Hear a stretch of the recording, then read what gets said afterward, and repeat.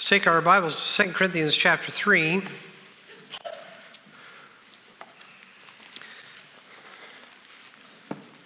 It is unusual for me to be coming to a message where I'm giving you one verse, but that's where we're at today. I shouldn't say it's unusual because it's kind of what happened last week.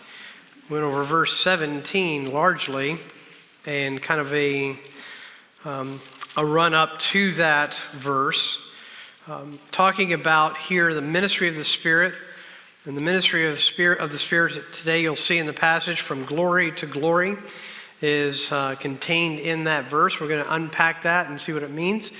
I'm just going to take a moment here before we get started, before we go to prayer. We've been referencing this, I think at least in some degree, in our interactions with each other. I talked about it in Sunday school. We mentioned it in our prayer breakfast yesterday. But we, as I think God's people, should be praying for the people of Ukraine and praying for what's going on there. Again, I can't pretend to know everything that's going on with everyone in Ukraine, but it just strikes me that while we're sitting here having church, there are people being shot and bombs going off. And I watched a clip yesterday of a church huddled under some kind of an overpass or something like that where they were singing, and don't pretend to know that assembly or anything about them, but I know that there's threat to life there.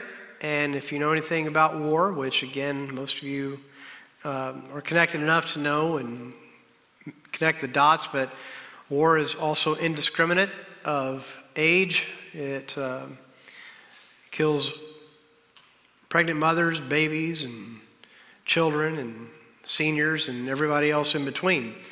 And I think we also know that most believers are, as we talked about in Sunday school, you're kind of reading the times, and if you're much of a scholar about the Bible, you know that we're to be watching and praying already.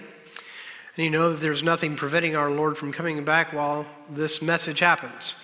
And yet, God has a plan to use all these things. So it's just my encouragement this morning that when we go to prayer, we're going to pray for the people of Ukraine, pray for peace, and ask God to do His will. But as we are here in this service, we know that until the Lord comes back, He has a job for us to do. And He's got a plan for us. And it's my purpose this morning in 2 Corinthians 3 to understand the hope that we have that is in Christ.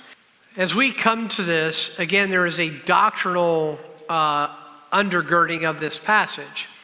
And it's a comparison that goes throughout this chapter, talking about the comparison of the ministry of the Old Covenant, the law. It has a title in verse 7, but it's the ministration of death is what that's called. The ministration of death, written and engraven in stones, was glorious, so that the children of Israel could not steadfastly behold the face of Moses for the glory of his countenance, which glory was to be done away. How shall not the ministration of the Spirit be rather, or the idea behind rather, is much more glorious in comparison. So this has been unpacking the idea of what is the ministry of the Spirit. And the ministry of the Spirit is at work in the world today, manifesting Jesus, drawing people to the saving knowledge of Christ. And that ministry is a ministry that is accomplished by the person of Christ and what He did for us in dying on the cross. Now, verse 17, it identifies the unity of, as we would describe the Trinity, but two persons of the Trinity. In verse 17, it says, "Now the Lord is that Spirit. And where the Spirit of the Lord is, there is liberty." I'm going to summarize that verse simply in this today. The liberty that is in Christ, the freedom that is in Christ, is better than we know. And I'm going to, I hope you can tolerate what I'm going to say right now. I hope in the world of the craziness that we have in our world today, with anytime you talk about these things, it's so loaded. But I'm going to hearken back to early history of the United States being a slave-oriented culture. It was not uncommon at the time of the liberation of the slaves through the Civil War. It wasn't uncommon when there was a freedom then given there was a lack of understanding to the scope of that freedom. A lack of understanding in what do I do now and how does that freedom live in my life. Not only was that true for the slave, it was true for those who had slaves. And I'm not going into all the battle that was post-Civil War about that issue, but I am saying that the truth of freedom to be understood by those who are free is often difficult to come by. And you have to be assured of the freedom that you have. And so here we have been told as believers, and I want to again, this is not the intent of the message, but I will go ahead and say doctrinally, as far as race is concerned, God created the human race, and everybody needs a Savior. Amen? I don't care what your skin color is. And by the way, I know that I'm a mutt. That's what I am. I'm an American mutt. But regardless, because of the color of my skin, we're today not supposed to talk about race. But I'm going to address it, not the point of the message, but I'm just addressing in the gospel's sake. I'll tell you how wacky I am. And this is totally a rabbit trail. But when it comes to filling out surveys and you have to put your race, I click other. And beside it, I write human. And there are people that would say, yeah, well, you're speaking from a position of privilege. I'm speaking from a position of doctrine and grace that is free to all. Amen? Matter of fact, if we were to look at our history and what makes us, I think we'd be surprised at what's back of the family tree. But the point is, this freedom that is in Christ through the Spirit is a freedom that is offered to every people of every tribe, of every language across the planet. So how free is it? It's a free invitation to all. Now here's the blessing of that spirit of freedom that is in verse 17. You don't have to cross a border. You don't have to get in some man-made raft to get you from one country to the other. You don't have to, through your efforts, get there. And by the way, the freedom that people are looking from there, I'm not in any way talking about in countries that are oppressed that they shouldn't seek freedom. But we also know that here in the United States, we are blessed, but this is not heaven. And we're our own mess. And if we want to know how messy we can get, look north, look south, look east, look west. And we see a world that's a mess around us. The freedom that is in Christ is so much better than just a social freedom or an economic freedom. It is a freedom that is open to all people, and it's a freedom that is accomplished not through any merit or work of our own. It's a freedom that's accomplished in who? We call this the sufficiency of Christ. So what it means when we read verse 17, the Lord is that Spirit, and where the Spirit of the Lord is, there is liberty. It is better than we know. There is more freedom than often we recognize, and more freedom than we doctrinally appropriate to our lives. And it doesn't mean a freedom. By the way, how messed up are we? We are so messed up that there are preachers that will use this verse, and they will say from this verse, that means we can do anything that we want. It really doesn't matter. Does God care about morality? So does God know doctrinally a position, or does God honor a position where those are saying, hey, I love God and I love Christ, but we live disobediently from Him? Does God care about that at all?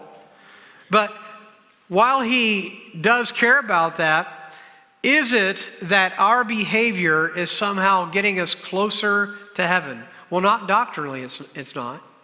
Because the freedom that is in Christ is completely accomplished in Christ. And the point of the passage is, if there was a law that could save us, then we would be saved by the law. But there is no law.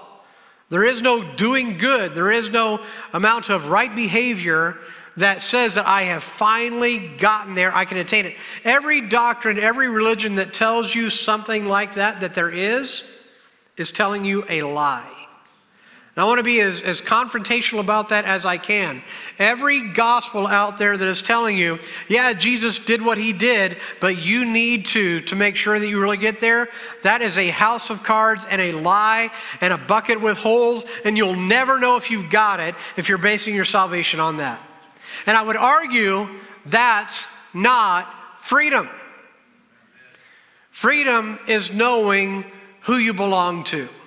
Freedom is knowing that you cannot be lost in the family. So secure is the believer's soul that God doctrinally declares you to be already in heaven. That's in Romans chapter 8. So solid is your doctrinal position in Christ that he declares you to already, even now, have everlasting life once you place your faith in Christ. And God meant what he said, that no man could take that away from you. Neither can any man confirm that to you. It is the word of God that confirms the promises of God. So thank the Lord. Aren't you glad that I said this last week, aren't you glad that you don't have a grand poobah here? You want to be right with God?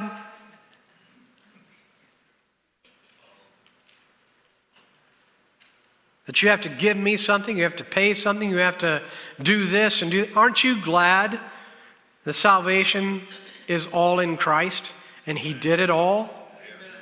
Aren't you glad for that? So what kind of freedom is that? That freedom means that I have been liberated from sin and death, and it's all because of Jesus. And it was never because I was a good guy. Now, you're not supposed to say, and that's right, I'm a good guy. What are you doing? That's right, though, huh? And it's not because you're a good person. It's because of the sufficiency of Christ. That's just such wonderful news. Now, I told you I was going to preach on one verse. I guess I'm going backwards. All right, verse 18. Verse 18. Verse 18 is an interesting verse, and we'll just unpack it here. But we all, with open face, beholding as in a glass the glory of the Lord, are changed into the same image from glory to glory, even as by the Spirit of the Lord. Now, what does all that mean? Now, I recognize that there's, I'm going to tell you, they might know about the Amplified Bible. How many, raise your hands. Some of you may really not like that Bible. As a study Bible, I'll tell you why I like it. Because the Amplified Bible kind of seeks to leave nothing out. And it kind of helps, okay, well, I guess I didn't miss anything. But it helped me to understand in this verse, and really it just takes some time and thought to unpack this, to examine it. It says, but we all, means all of us who know Christ is the context here. He's the one that gives life and liberty for all those that know him. But we all, with open face, beholding as in a glass. Now, what does that mean? With open face has context to what we've just read. And what does open face mean? What does open face mean? It means that there is nothing like a veil obscuring your sight. Well, why does that matter? Because that's the old covenant. The old covenant had a veil. And there was a veil still on those who are in the old covenant, believing in the old covenant, that's going to make them right. That veil is blinding their eyes to the liberty that is in Jesus. And that veil, as we've already read in this passage, can only be taken away in Christ. Now that veil is there across the different gospels that are out there, and in many religions that veil is there because people are choosing not to believe in Christ and Christ alone. And because of that, there's a veil where people are unwilling to see the truth of the Word of God and instead live with the debilitation of the veil. And that's for the unsaved who are atheists, as well as those that say, but the gospel can't be true. It can't be Jesus and Jesus alone. I'm sure there are some other things I have to do. I have to do my pilgrimage. I have to do my pilgrimage to Mecca, or I have to pray over my beads. And what all that does is deny the work of Christ on the cross. And it is purposely leaving the veil on. That veil, as this passage says, can only be taken away. And it says in verse 16, nevertheless, when it shall turn to the Lord, the veil shall be taken away. Do you remember when you came to Christ and the veil was taken away? For those of you who were saved younger, you don't have that memory. But all of a sudden you understand and have a sense of that black void in your heart, who it was that was supposed to fill that.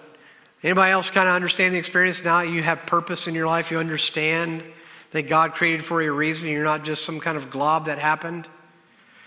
You were created in the image of God and created for a purpose and a reason. This is all Bible stuff, right? Well, that veil can only be taken away in Christ, but we all, with open face, no veil between, beholding as in a glass, has the idea of looking in a mirror. That's what the point is. We are looking in a mirror, and what we see is the glory of the Lord. Now, how is that so? How is it that we can stand in front of a mirror and see the glory of the Lord? How is that possible? Well, I'm going to remind you of a few verses here. We'll take a moment and go back into 1 Corinthians chapter 6. Chapter 6.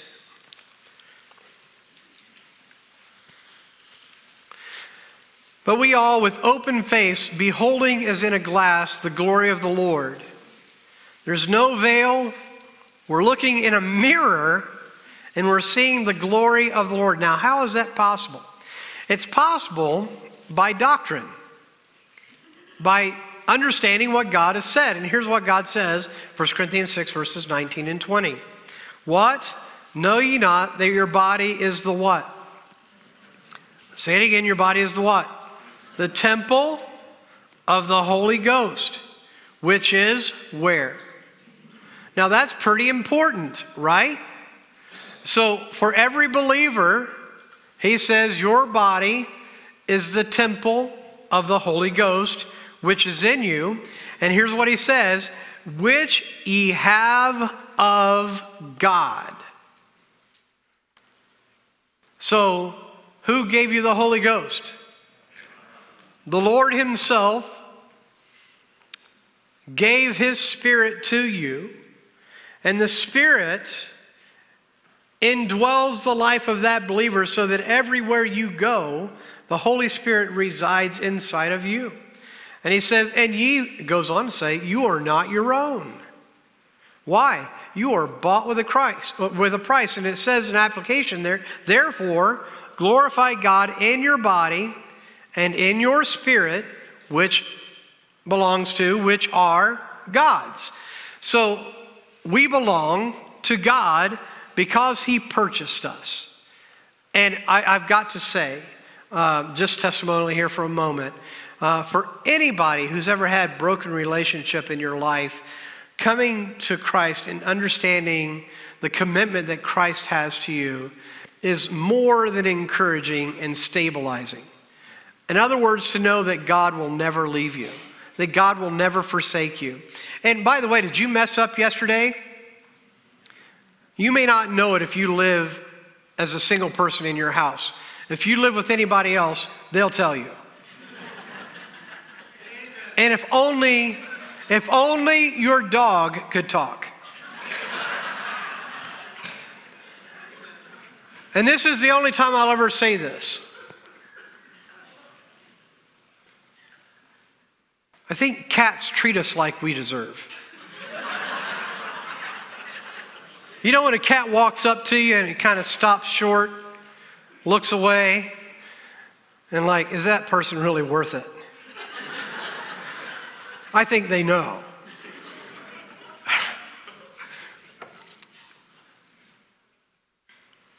Every one of us is a sinner in need of God's grace.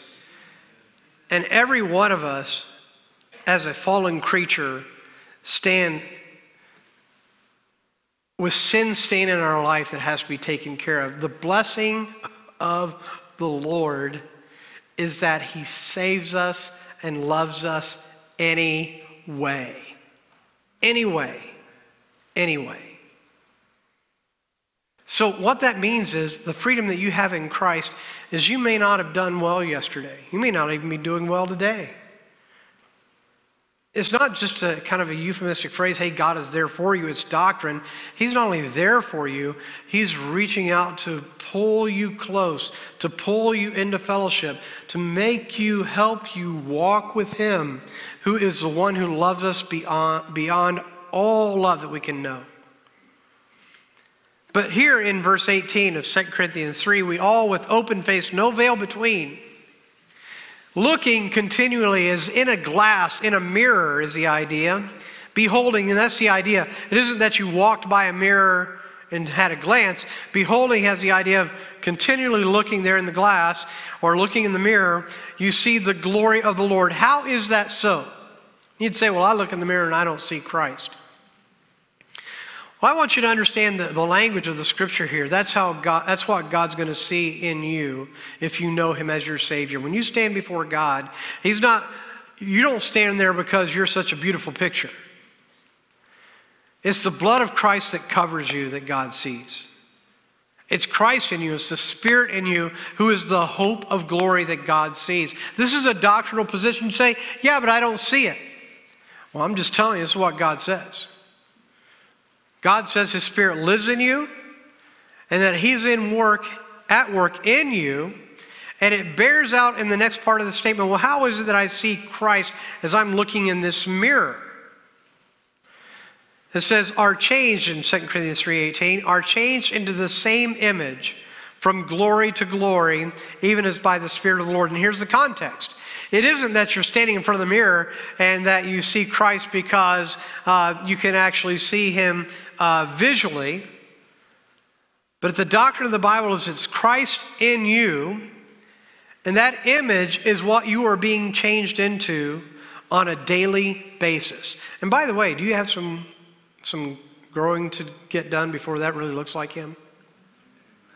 There are some changes that probably should happen in your life to look more like Christ.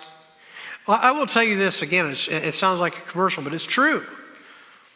You know, we had fellowship right here just a moment ago. What's the purpose of that? The purpose of that is to minister what? The love of Christ one to another. We never look more like Christ than when we're trying to minister his love to people around us. And that takes a lot of different shapes, a lot of different looks. But when you try to minister the love of Christ, that's what's going to happen. You know, Pastor Phil is joking about, and there's some doctrine behind this, by the way, about Christians getting together for food. But why do we do it? We do it so that we can minister Christ one to another. I will say that one of the blessings last week is that one of our members came to me and said, Pastor, after the service, I got to speak Christ to somebody. That is absolutely one of the highlights to me of a service. Is that after this service, our people were speaking Christ to other people and some that weren't saved and pointing the way to Jesus. But the point is that doctrinally, God is at work in the life of his children to change them to be more like Jesus all the time. So I'll just ask you, do we need that work? Isn't that fair? And if you're thinking in your life, well, my husband could sure use that. Or my wife could sure use that. Or you're thinking in the room, well, that person could sure use that. I think we'd have to say yes, true to all that, but all of us do. All of us need this work. Now, here's the confidence that I have in the Lord. Are you everything that you should be? No. But one day you will be. And between here and that day when we see him face to face, he is faithfully going to work in us. Now, by the way, do you have some battles in your life as far as being what you're supposed to be? Do you? You got some issues in your life where maybe there's some anger or some resentment or some, what I'll call some carnality? Anybody got that? This is when you go, yes.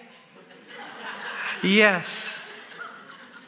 But the truth is, we all have that. And my point is, you might say, well, I don't want Pastor to know my failures. I want to tell you something that is an encouragement to me. And I'm going to say, especially for those of you that are older than me, When you are not perfect, I'm not disheartened. Because I know that God is still working on you.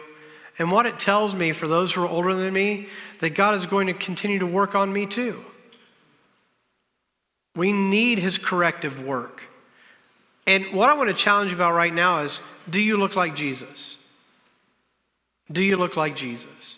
And I know that's a vague, in some ways, open statement. And I also know there's a way in which all of us can say, well, of course not. But isn't it true that all of us should be seeking to reflect him, can I say it this way, better and better each day? And I'll also go ahead and say this. How has God designed us? Well, we need him every day. So even though I may have represented him yesterday, I'm called to walk with him and represent him today. So he's called us to be in fellowship with him, but we're changed into the same image. And when it says from glory to glory, it's a crescendo. That's the idea. It's a crescendoing glory. From glory to glory means I'm growing in Christ, I'm growing in Christ, and it's crescendoing, and I'm becoming more like him. And I also then want to take the time here to say, but I don't feel like that's me. All right, so I'm going to ask two questions. First of all, everybody think about this morning. Is your faith in Jesus Christ? Are you trusting him as your Savior? You've got to start there. Are you trusting him as your Savior? Answer it again. Are you trusting Christ as your Savior? Okay, if you are, and you say, but I don't feel like I'm looking like him more and more each day, here's the good news. You're not the grower, Christ is. And you don't need to stress it. It's the little kid that puts his back up against the wall and he wants to be another 2 inches taller than he was the day before. What you have to have confidence in is that God is good at what he does, and this is the sure doctrine of the Word of God. The sure doctrine of the Word of God is that he is growing you from glory to glory to look more like Jesus today than you did yesterday. He's the one that's doing it. So recognize this doctrine for what it is and receive the joy that it is, that the sufficiency is all of Christ, not only in our salvation, but in our growth. And then I'll just add this. Don't give up. Don't give up. Hello? Amen. Stop living in yesterday's failures. God would never love me. Look what I did. God would never. You know what? How about we live under the doctrine of the Bible? We also do something else that's not real healthy. We're changed into the same image from glory to glory. Who's the image? The image is Christ. Is the image the person seated in front of you, behind you, next to you? Is that the image? No, it's Jesus. It's Jesus. It isn't so much concerned with what everybody else thinks. It's you being at peace that God is growing you, and there's some growing to do. But he's the one that's changing us from glory to glory in that crescendo fashion. And it says, even as by the Spirit of the Lord. My point in that last part is, even by the Spirit of the Lord, this is by doctrine and by the authority of God. This is the work of God in your life. Now, there is something that you do with this. Yes, God does it. Is there a participation that you have in it? Now, I'm not going to dive far off into this, at least I don't think I am, but I'm going to at least give you Galatians 5:16. The verse says, this I say then, walk in the Spirit, and ye shall not fulfill the lust of the flesh. So there is something you do. And what you do is live daily surrendered to the Lord's leading in your life. Surrendered to his changing effect in your life. And I'm going to again say, you can't change yesterday, but you can walk with him today. Amen? Isn't that an encouraging thing? You may not be able to change yesterday, but there's something called God's grace that gives you the help you need for today. Yes? Right. So let's dive. Colossians 1. I don't know if it's 22 or 27 because my notes are messed up. You get to find it. I'll look over here too. Because I have Colossians 1, verse 227.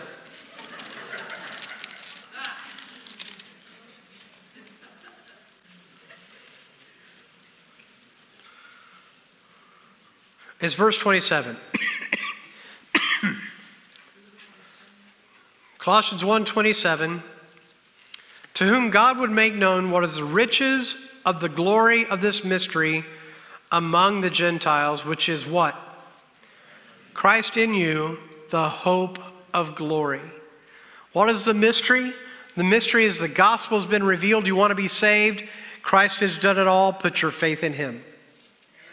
So I got to tell you, I told you a few weeks ago, I told about my little Joe, and I told about him saying he was sad because there was somebody being left out of heaven, and it was him. And so anyway, Bethany talked to him, Mom and I talked to him, and it looks like Joe has placed his faith in Christ. Well, last night we were doing Bible time or something, and we were gathered together. I leaned over to him, and I said, "How you doing?" And he said, "I'm fine." I said, "Well, you look like you were a little sad." And he said, "No, I'm fine." I said, "Joe," I think I said something like, "Joe, are you saved?" And he said, "Yes." And I said, "What does that mean?" And he said, "I'm going to get to go to heaven." And I said, "Why?" He said, "Because of Jesus." And it's like, praise the Lord, we continue to point him to Christ. Because the Bible says, "And that from a child thou hast known the Holy Scriptures, which are able to make thee wise unto salvation through faith which is in Christ Jesus." Well, the point is, it's Jesus. It's always Jesus. And we got to keep our eyes on Jesus and hanging on to him in faith. But the blessing of this message is that the mystery of the gospel has been revealed, that salvation is through Christ offered to everybody. The Gentiles is what's mentioned here. And here's the point, which is Christ in you, the hope of glory. And I want to take a moment, and we're going to unpack this through all kinds of other passages we'll go to. But the hope of glory is the promise of glory. And I just want to ask this question. Aren't you glad there's a heaven that we get to go to? Aren't you glad that there's going to come a day where we recognize and experience true salvation, where it is held, not simply hear it by faith, but actually experienced? Aren't you glad there's going to be that day where there won't be someday a sin-stained world anymore? Amen to that? Christ is the hope of glory. Now I'm going to answer something here. I mentioned it last week. Someone asked me the question, and I'll leave that person unnamed, but you've got a loved one who is rebelling against God, and their question was, instead of God, why would a God who created all things, why would a God like that send me to hell if I don't believe in Jesus? And this was the statement. Why doesn't he just leave me alone? Now, what that is revealing is a heart that doesn't know doctrine and doesn't know the truth. And by the way, that's all of us outside of the saving grace of Christ. But what it doesn't understand is that is exactly what hell is, where God separates someone from him forever. The point is, in John 3:17, God sent not his Son into the world to condemn the world, but that the world through him what? Might be saved. You've heard the phrase, this world is going to hell in a handbasket. Is that true? Yes. It's probably more than a handbasket too. All this world, all the people on this planet are doomed to a Christless eternity if it isn't for the saving grace of Jesus.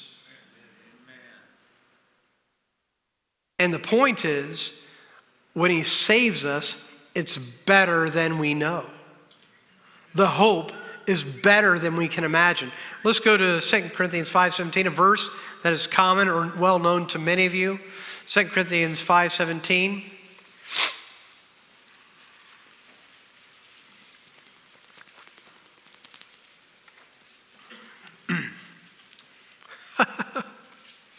Oh, that's funny. Okay, these are my notes. I like to do this once in a while. These are my notes. I don't want to discourage you because I don't have to go on forever. But we're right there.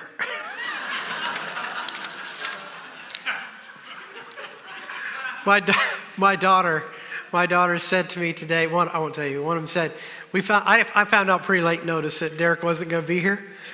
And one of my kids asked me, so Dad, are you going to be okay I said, yeah, I think I've got a passage. And they said, well, you're good at taking a long time.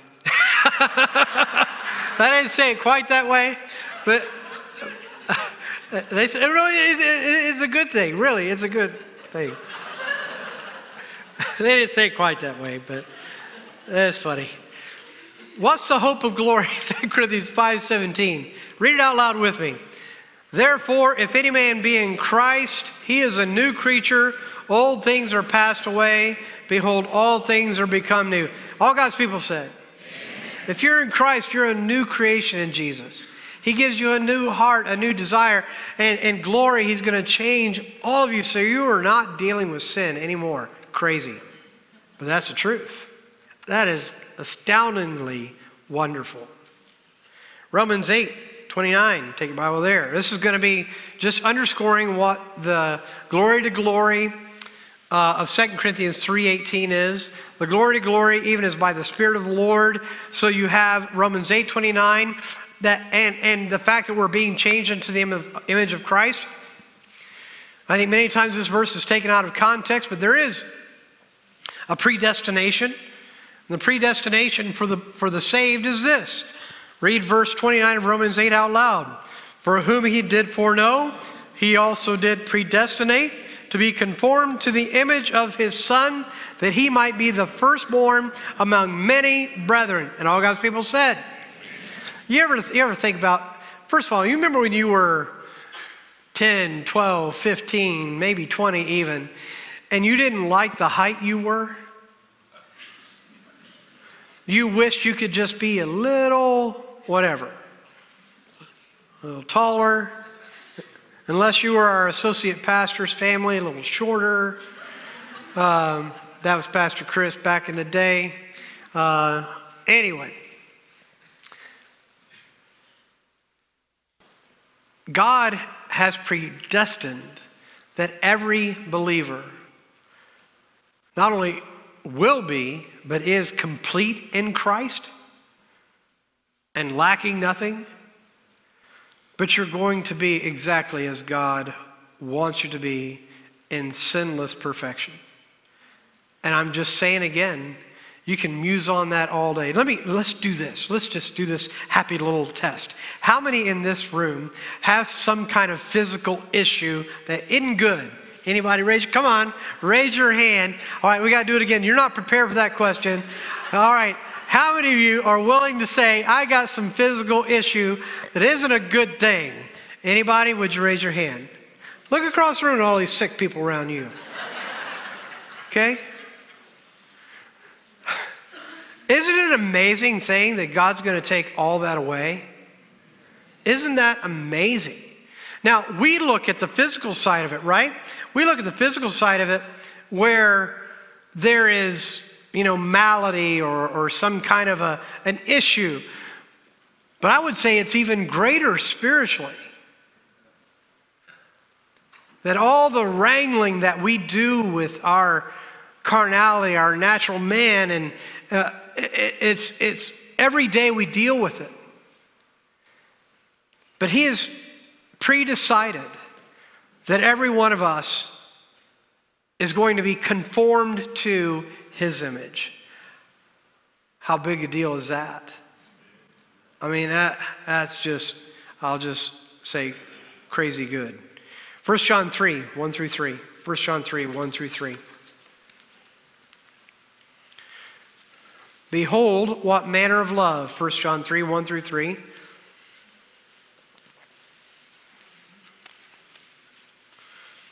By the way, the reason I can do notes this way is that these passages, if we wanted to, we could dive into any one of these passages and spend a way long time over the riches of God that he's given to us. We're just kind of skipping the rock across these hopes that we have in Christ.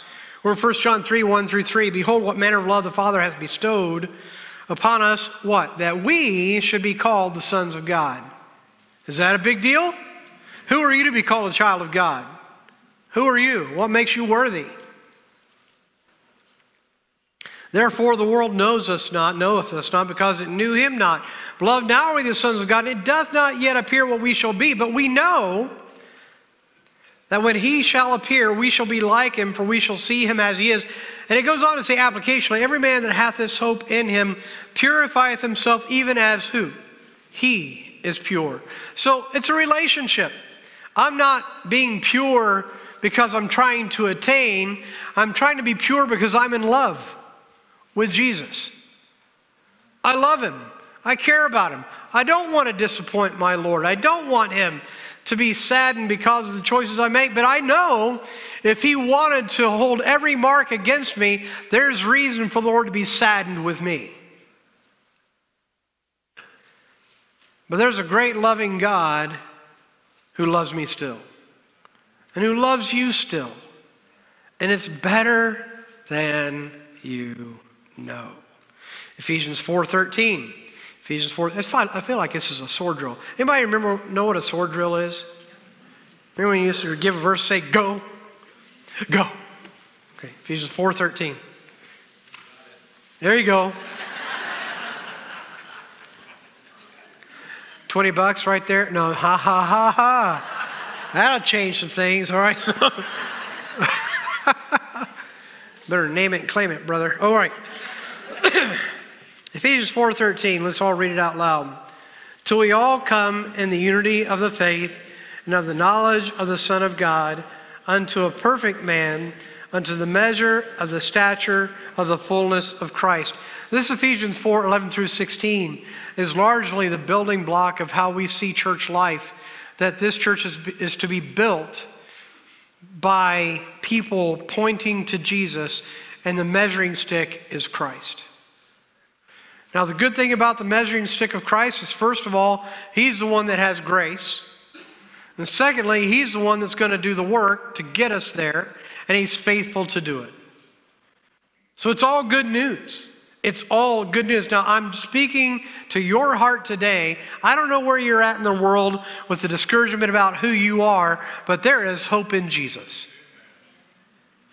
All right, time fails us, 1 Corinthians 15. And for the last sections, it's all 1 Corinthians 15. We're not going to read all that's there because there's, again, you've been there before. It's rich, it's encouraging, and it's for you. It's for everyone who will come to Christ. He talks about the earthy man, the one who is not regenerated, the one who is living after the flesh. And he's talking really about the first Adam. All right, so verse 47. The first man is of the earth, earthy. Okay, and lives after the manner of the earth. And by the way, if you live after the manner of the earth, are you going to be holy or wicked? If you are an earthy man living after the earth and living under the doctrine of this, what's that mean? It means your heart is stained with sin and you're going to be overwhelmed with the manifestation of that in your life. The second man is who?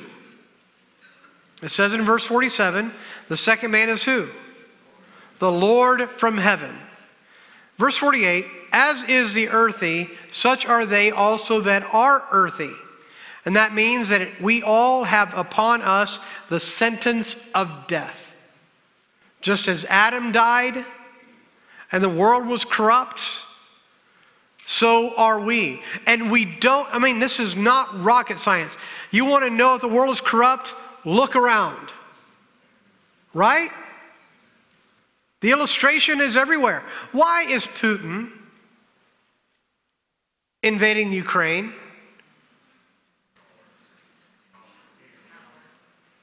Because he wants to. Because he has ambition. Because he's a sinner in need of God's grace. Is that Putin alone? Is he the only world leader that needs that? Only people outside of the United States. Crazy, right? No. Everywhere. I mean, if we want a testimony to the need of the world, and this most free place on the planet, is the United States messed up? And we don't seem to be cleaning it up either. Why? Because man is incapable outside of God and really hopeless outside of God. Do you know how delusional we are? We think we can fix a broken planet.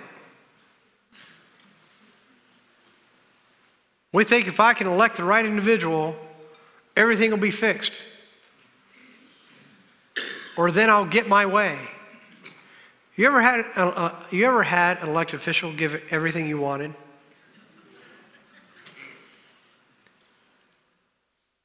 But why can't they? Because they're not God. And there's no governmental system on the planet that can give it to you. Because governmental systems are run by men. I got some news for you. Even in the millennial reign, you know what? The world will rebel against Christ. Crazy. There's coming a day where God will fulfill all of his promises, and in his saving work, there will be a new heaven and a new earth. You know who's going to be there? Everyone who knows Christ. It says in this, as is the earthly, verse 48, such are they also that are earthly, as is the heavenly, such are they also that are heavenly. And as we have borne the image of the earthy, we shall also bear the image of the heavenly. What does that look like? Well, look at verse 51 and 52, that same passage. I'm going to stop there, and all God's people said, amen. Okay, verse 51 and 52. Behold, I show you a mystery. We shall not all sleep, but we shall all be, say it, changed. And then we can follow that with our own praise God. Amen. Praise God. Now, how long does it take the Lord to do this? In a moment. In the twinkling of an eye. At the last trump, for the trumpet, I love this statement, the trumpet shall sound. Nothing is going to stop it. Nothing is going to stop the trumpet of the Lord sounding. But he says, in a moment, in the twinkling of an eye, at the last trump, for the trumpet shall sound, and the dead shall be raised, say it, incorruptible, and we shall be changed. Want to know more? Read further. All right, so there you go. We are not under the Old Testament and the ministry of death through the law. This is what freedom in Christ looks like. There is no grave that will hold you. There is no cremated body that won't come back, that have a resurrected body. And by the way, in that interim of when you get a resurrected body, the Bible says, for those who know Christ, to be absent from the body is to be present with the Lord. Someday there's going to be a homegoing. Or someday there's going to be a Christ coming. One of those two things. And what we have in the hope and the promise of this ministry of the Spirit is when the Lord comes back, all his saints will be caught up together to meet him in the air. Some of you want to fly, you're going to get your chance. Some of you that are afraid of flight, don't worry, it's a fast flight. I do think that's funny, though. For those people that are afraid of flying, I don't know how we're going to be, but I just see my mind's eye screaming all the way up. Ah! I kind of see myself sitting next to some of my family members on a flight going, why are you screaming? Raise your hands. In a moment, in the twinkling of an eye, we will be caught up together to be with the Lord. But if the Lord tarries, do we need to fear death? Are we going to die if the Lord tarries? Whether it's by some disease, whether by some other malady, to die for the believer is to be in the presence of Christ because of the ministry of the Spirit. So what can we do with this? Well, it screams this morning. There's only one way to be saved, and that's to yield to the Spirit's calling today. If you're in this room, there really isn't any hope in the world outside of Christ. Even if we had a cure today for COVID, you know what there will be? There'll be another thing. Even if we have a cure for cancer, there'll be another thing. Even if you escape death, there'll be another instance at some point that's going to take you. What's the promise of Scripture? It's appointed unto man once to die. Then what? In the judgment. What's the point? You better know Jesus. Amen? Know Jesus. Know Him. But believer, we have a hope for today that gives us the ability to walk out of this building with encouragement. God's in control. He's got a plan. I don't need to stress it. I just need to be what He wants me to be today and walk with Him today and tomorrow until He comes. And here's what He says. And while I'm doing that, He's changing me each day to be more like Him. So the call for the believer is this: surrender with trust. Surrender. Be led of the Spirit. Let God do His work in you. This, to me, is again an incredibly hope-filled message because these are the promises of God for you, where you are. Even while the world is a mess, God's promises are forever sure.